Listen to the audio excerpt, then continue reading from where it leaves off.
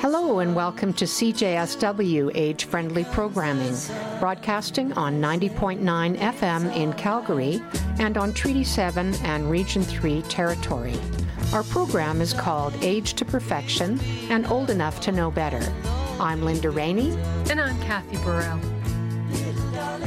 I'd like to share a poem with you in a book I picked up recently titled Bards in the Saddle, a 10th anniversary anthology of the Alberta Cowboy Poetry Association. This poem is titled Seniors of Today.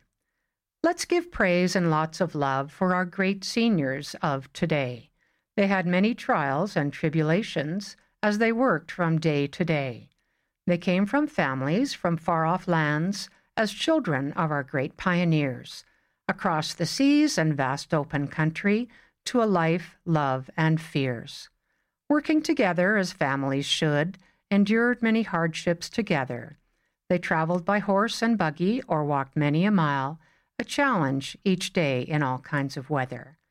They really didn't know what to expect as they ventured over the trail, but faith, hard work, and hope, their courage and strength would not fail. Many traveled far and wide before they settled down. Some preferred the country life, and many wanted to live in town. Some made it to the world of fame, others weren't quite so lucky. Seniors of today, rich or poor, they were certainly very plucky. A poem by Bell Hall.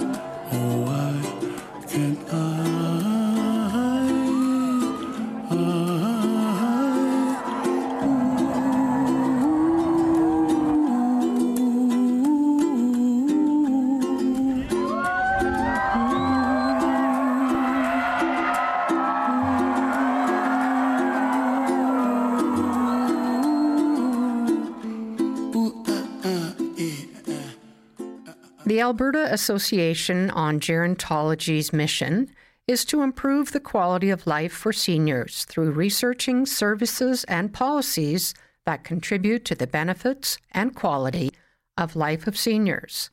The association hosts policy discussion sessions and presentations on seniors' issues to raise awareness. The association is responsive to changes in the environment, new knowledge, and the aging needs of older Albertans. The Alberta Association on Gerontology has a diverse group of professionals on their board, comprising registered nurses, psychologists, social workers, clinical instructors, professors, and geriatric specialists. Here are some statistics on aging for you. 12% of Alberta's population is over the age of 65. These numbers will increase to 19% in the year 2041. The first set of baby boomers will be 75 years old in the year 2020. The major users of healthcare services over the next decade will be the baby boomers. The gray wave will influence the housing market, continuing care services, consumer products, and clothing, to name a few. Baby boomers were born between 1946 and 1964. Boomers redefined traditional values. As a group, they are the wealthiest, most active, and physically fit in the generation they grew up in. Baby boomers tend to avoid discussion on long-term planning and end-of-life issues, possibly because boomers are in a state of denial about aging and death. The baby boomers have different preferences and lifestyle choices. They demand independence, and they know how to use technology. Baby boomers tend to stay in their own homes and receive services if required. They'll only consent to being institutionalized as a last choice. Baby boomers are very informed on healthcare services. Service providers must be sensitive to these changes, which are very different than past generations. Policies must be amended to facilitate independence and choice in senior services. Good morning. Today in studio is Sherry Graydon. Sherry is an award-winning author, speaker, and advocate with more than 25 years of experience on both sides of the microphone. She specializes in crafting and delivering speeches and commentaries that engage and inform. She motivates women to speak up in whatever context their professional circumstances allow to position themselves as valuable sources and increase their impact. Welcome to the program, Sherry. Thank you. I'm happy to be here. So, Sherry, can you tell us a little bit about yourself and your work? Yeah, so through Informed Opinions, the nonprofit project that I founded about 8.5 years ago, essentially I train and motivate, as you mentioned, smart women to share what they know with broader public through the media. And we also make it easier for journalists and conference programmers to find women who do have informed opinions, because what we know from many decades of research is that women are invited to speak typically less often, and we decline much more often. And that has huge consequences when you think about, the decisions that we make as a society that are made on our behalf by governments are enormously influenced by the public discourse and the conversations that we have. So if women's voices are only at 20 or 30% and men's are at 80 or 70, that's a problem. It sure is. Sherry, media such as radio and print are fairly anonymous as opposed to television. So on air or in print, no one can see you or make any assumptions regarding your age. What would you say to an older adult who felt passionate about an issue and wanted to write an op-ed piece? Do you think age really matters when it comes to having a point of view?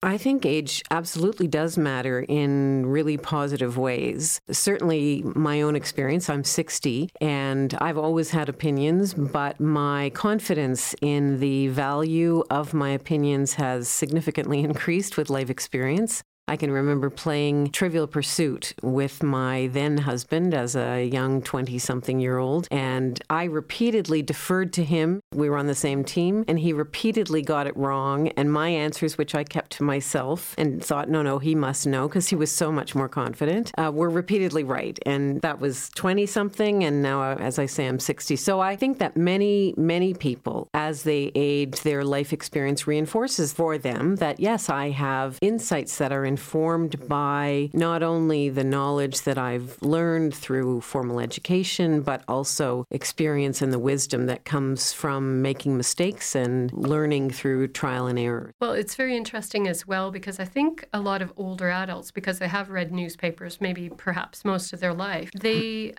might think that, from a power point of view, the newspaper has all the power and that maybe they're not so powerful and maybe no one wants to hear their opinion. Or the other aspect is that people feel when they read the op-eds that they're done by professors or they're done by, high profile business people. But do you find that anyone can write an op-ed? Yeah, and I reinforce that message all the time. It is true that many of the voices on op-ed pages are certified experts, people with PhDs who teach at universities like U of Calgary. But I started writing op-eds I think I was maybe 29 or 30, and I had just joined the board of a nonprofit women's organization. I went to the bathroom at the second meeting at the wrong time. I came back, I was president, because there are no glass ceilings in underfunded women's organizations. Oh, yes. And so because I was president of the nonprofit, I got asked to respond to a media interview, which I did. And they used only a 10-second soundbite, which is typically what you get. Right. And I had way more to say than the 10-second soundbite. And so I channeled the rest of what I thought and felt into an op-ed. And the only reason I knew to do that was because my partner had published a book on BC political history, and he was promoting the book. And one of the ways he did that was to write an op-ed. I read his op-ed, I edited it, made it immeasurably better, and realized, oh, you mean anybody can do this? So I was a new grad student. I was not what anybody would have called an expert. And one of the reasons I call my initiative Informed Opinions is because that's really the bar. So, Sherry, the World Health Organization recently launched a campaign to combat ageism, which I think is pretty rampant in our society. And I wondered if you could comment on this quote. Social change requires sustained and coordinated action by a diverse range of public and private sector actors. I couldn't agree more. And, for some of us, it's discouraging. I've been at the social advocacy business for 30 years now, and it would be nice if progress was inexorable, but it's not. Change doesn't just happen. It is made to happen. In the arena that I know best, women, we didn't get the vote, we didn't get mat leave, we didn't get sexual assault laws without actively advocating for ourselves. Sometimes that required marching in the streets. Sometimes it required lobbying legislators. But writing op-eds and engaging with media is one of the ways to advocate and promote a particular perspective. So it is really important for any group of people whose views and perspectives and interests are not being fully represented either through the media or in the legislatures. It requires that kind of engagement. And because media do literally and figuratively amplify voices, if your perspectives as a senior citizen, for example, are not reflected in the media that are influencing the decisions being made in the Alberta legislature, in Ottawa, it's necessary to engage in whatever realms you have the capacity to do that. And I've known this anecdotally for a long time. I used to write a column for the Vancouver Sun many years ago. But recently there has been research done looking at and analyzing the impact and ability of op-eds specifically to shift perspectives. And so even in a public discourse that is currently, certainly south of the border, but I think sometimes in Canada too, very polarized, it's still possible if you craft an argument that is reasoned and thoughtful and supported with evidence to shift people's perspectives, to change minds, to make them read what you've written and go, oh, that's so interesting. I didn't know that. Mm-hmm. That changes the way I look at people living on the street, for example. Yeah. You and I were talking before the interview a little bit about women in politics and how it can be a little bit, it can be a lot dangerous with regards to words, not so much deeds. So for someone stepping out of their privacy bubble to write a piece or to begin commenting on an issue through an interview or even goodness help us, social media. Do you have any advice to give those people that maybe are a little bit wary about their privacy or about stepping into the world of trolls? Well, that is a reality that is certainly different than when I started 30 years ago. Although I will say that the very first column I wrote for the Vancouver Sun, so I'd been writing op-eds, but my photograph never appeared against the op-eds. When I started writing the regular column, my photograph appeared. And in response to my first column, I got the most vicious piece of hate mail I've received in 30 years. Wow. On the outside of the envelope, it was addressed to Sherry Graydon, Bitch of the Year Club. Which was actually helpful because then I knew that when I opened it up, it was not going to be a fan letter, which indeed it was not. And I won't tell you what it said inside. But, there has always been that pushback. Twitter and Facebook and social media and email, for that matter, make it much easier and more immediate. Mm-hmm. But I really want to encourage people not to allow that. Don't allow yourself to be silenced by someone else before you've even engaged. Notwithstanding that hate mail that I got, I'm still writing op-eds. I'm still speaking publicly. I'm very present in social media and online. And I do not get the kind of hate stuff that, for example, your esteemed premier receives because I don't actually have power. So I would really not want people to let that deter them. Yes, you might get some pushback, but it's not going to be as extreme as what you read about online from people who have power, are really famous, or are perhaps speaking about really controversial things. It's true. It's one of those things that I think, to some degree, the fear of not getting involved is more to keep people away, and I think specifically to keep women out of the media. So Sherry, can you tell us if you want to have more information about Informed Opinions, or how to get involved, or get on your database, or start crafting op-eds or speaking out? Where would people go? Do you have a website? Yes, we have a very robust website with lots of free resources that are designed exactly to support people who are not familiar with how to engage with media. To do that, it's www.informedopinions, past tense and plural, .org. And if you just Google Informed Opinions, it pretty much comes up. Well, thank you very much, Sherry. It's been lovely having you, and good luck with Informed Opinions. Thank you very much. Thank you. Bluebirds fly, and the dreams that you dream of, dreams really do come true. Ooh, someday you wish upon a star, wake up where the clouds are far behind.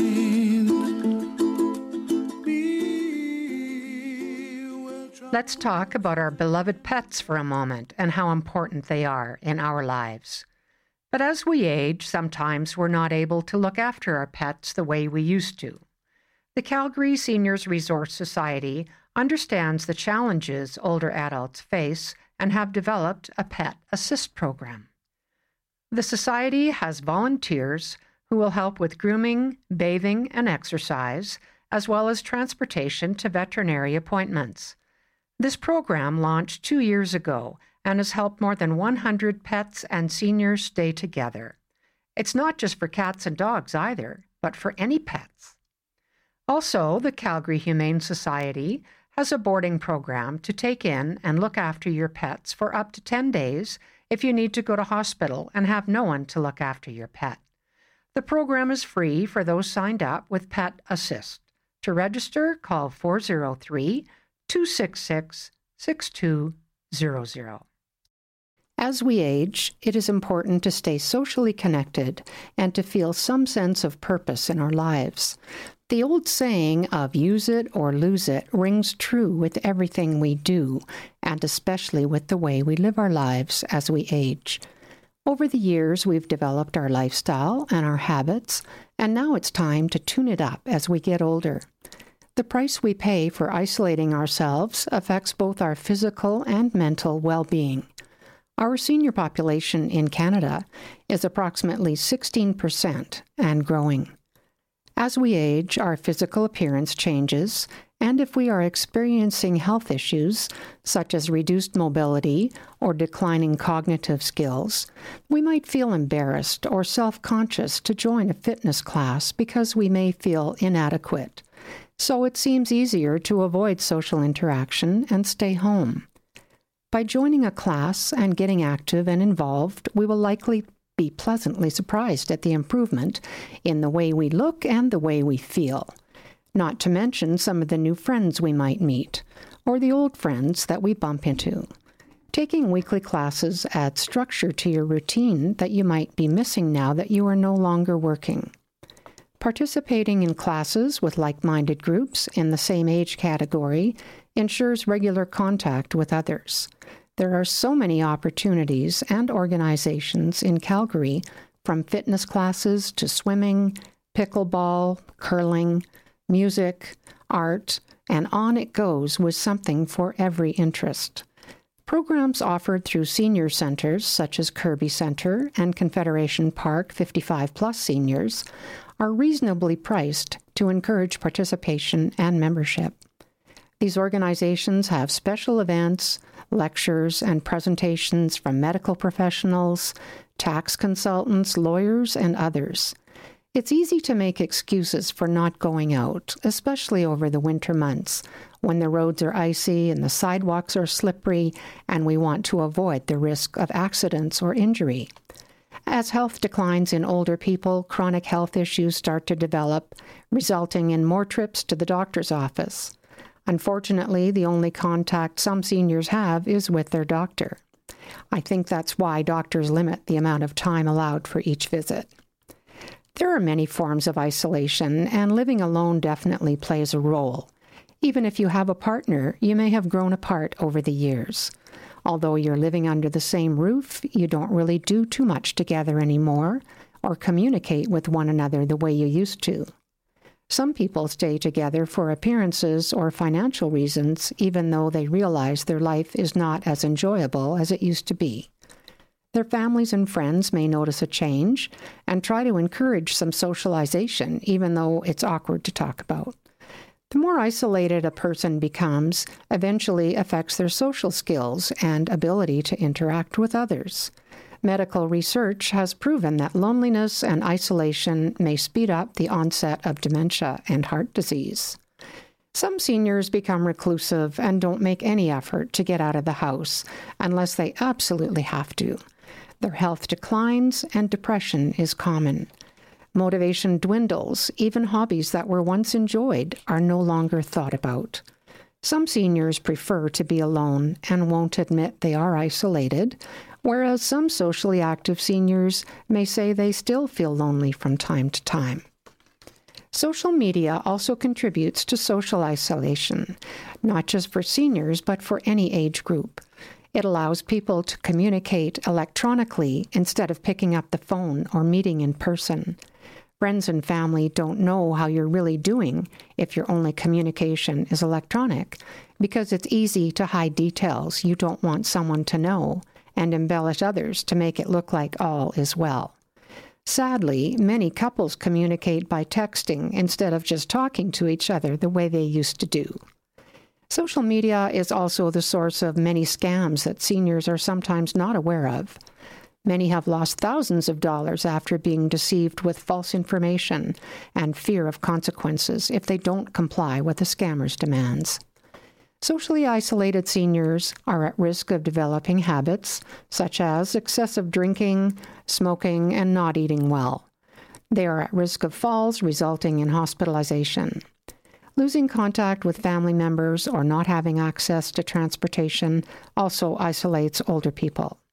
There are many government-run social agencies and programs to address these issues if people are willing to seek help. Staying healthy and happy as we age takes some planning, but it is well worth the effort. Make every day for yourself the best it can be. Take interest in changing old habits and learning new things. Stay socially connected in every way, every day. I'm 86, and I feel someplace perhaps in my late 40s, early 50s. Well, I think if you don't stay social, and the way to do it is get yourself a dog. You have to walk the dog. Before you know it, you're speaking to every other dog person on the street. I speak to my neighbors. When new neighbors move in, I go and introduce myself. I think possibly I'm known as the nosy old lady down the street. I know all the kids. As they grow up, they go zipping by my place yelling, "Hello, Miss Mary, hello, Miss Mary." And I am fortunate that I have many of my friends that also have lived into their 80s, and I have got two friends that one friend that I started school with. She's still alive, that I speak to her often. I have another friend in Victoria that we speak weekly, and she's 87. So you have to stay social. If you don't stay social, you're sort of going to dry up and become one of those prim, proper old ladies that's an absolute pain in the you-know-what. I was on the C train the other morning in Calgary. I was standing waiting for the train, and a lady approached me to ask me how to buy a ticket. So I showed her what I knew. She remembered what she was doing, and everything was good. She came and sat or stood next to me on the platform, and we discovered we were going in the same direction. We sat together on the train, and she proceeded to tell me a couple of really good stories. She told me about her little dog and showed me a picture of him. She told me, unfortunately, she had lost a partner 7 years ago, and she even had the month that they had passed away. We talked about where she was from. We talked about Elvis Presley. We talked about things to do in this Calgary dry weather to make sure your skin isn't dry. It was a very enjoyable conversation. And as someone who's a very chatty individual, I must report that I didn't really get a word in edgewise, because this lovely lady who told me she was 70, told me about her family and her life, seemed to really need to talk. So I just want to remind everybody that December, all the lights and the holiday celebrations, sometimes people are on their own. And if they're on their own, they're a bit older, it can be quite a lonely time. So if you want to do something that doesn't include buying someone a gift or spending a lot of money, if you've got a senior in your neighborhood, or you see somebody sitting alone on the train, make a connection. It can really change your life and change the life of those people that you're talking to. It doesn't cost a thing, and it's one way to combat social isolation and just be a good person. That's it for our program today. Thank you so much for listening to CJSW 90.9 FM in Calgary. Our program is Age to Perfection and Old Enough to Know Better.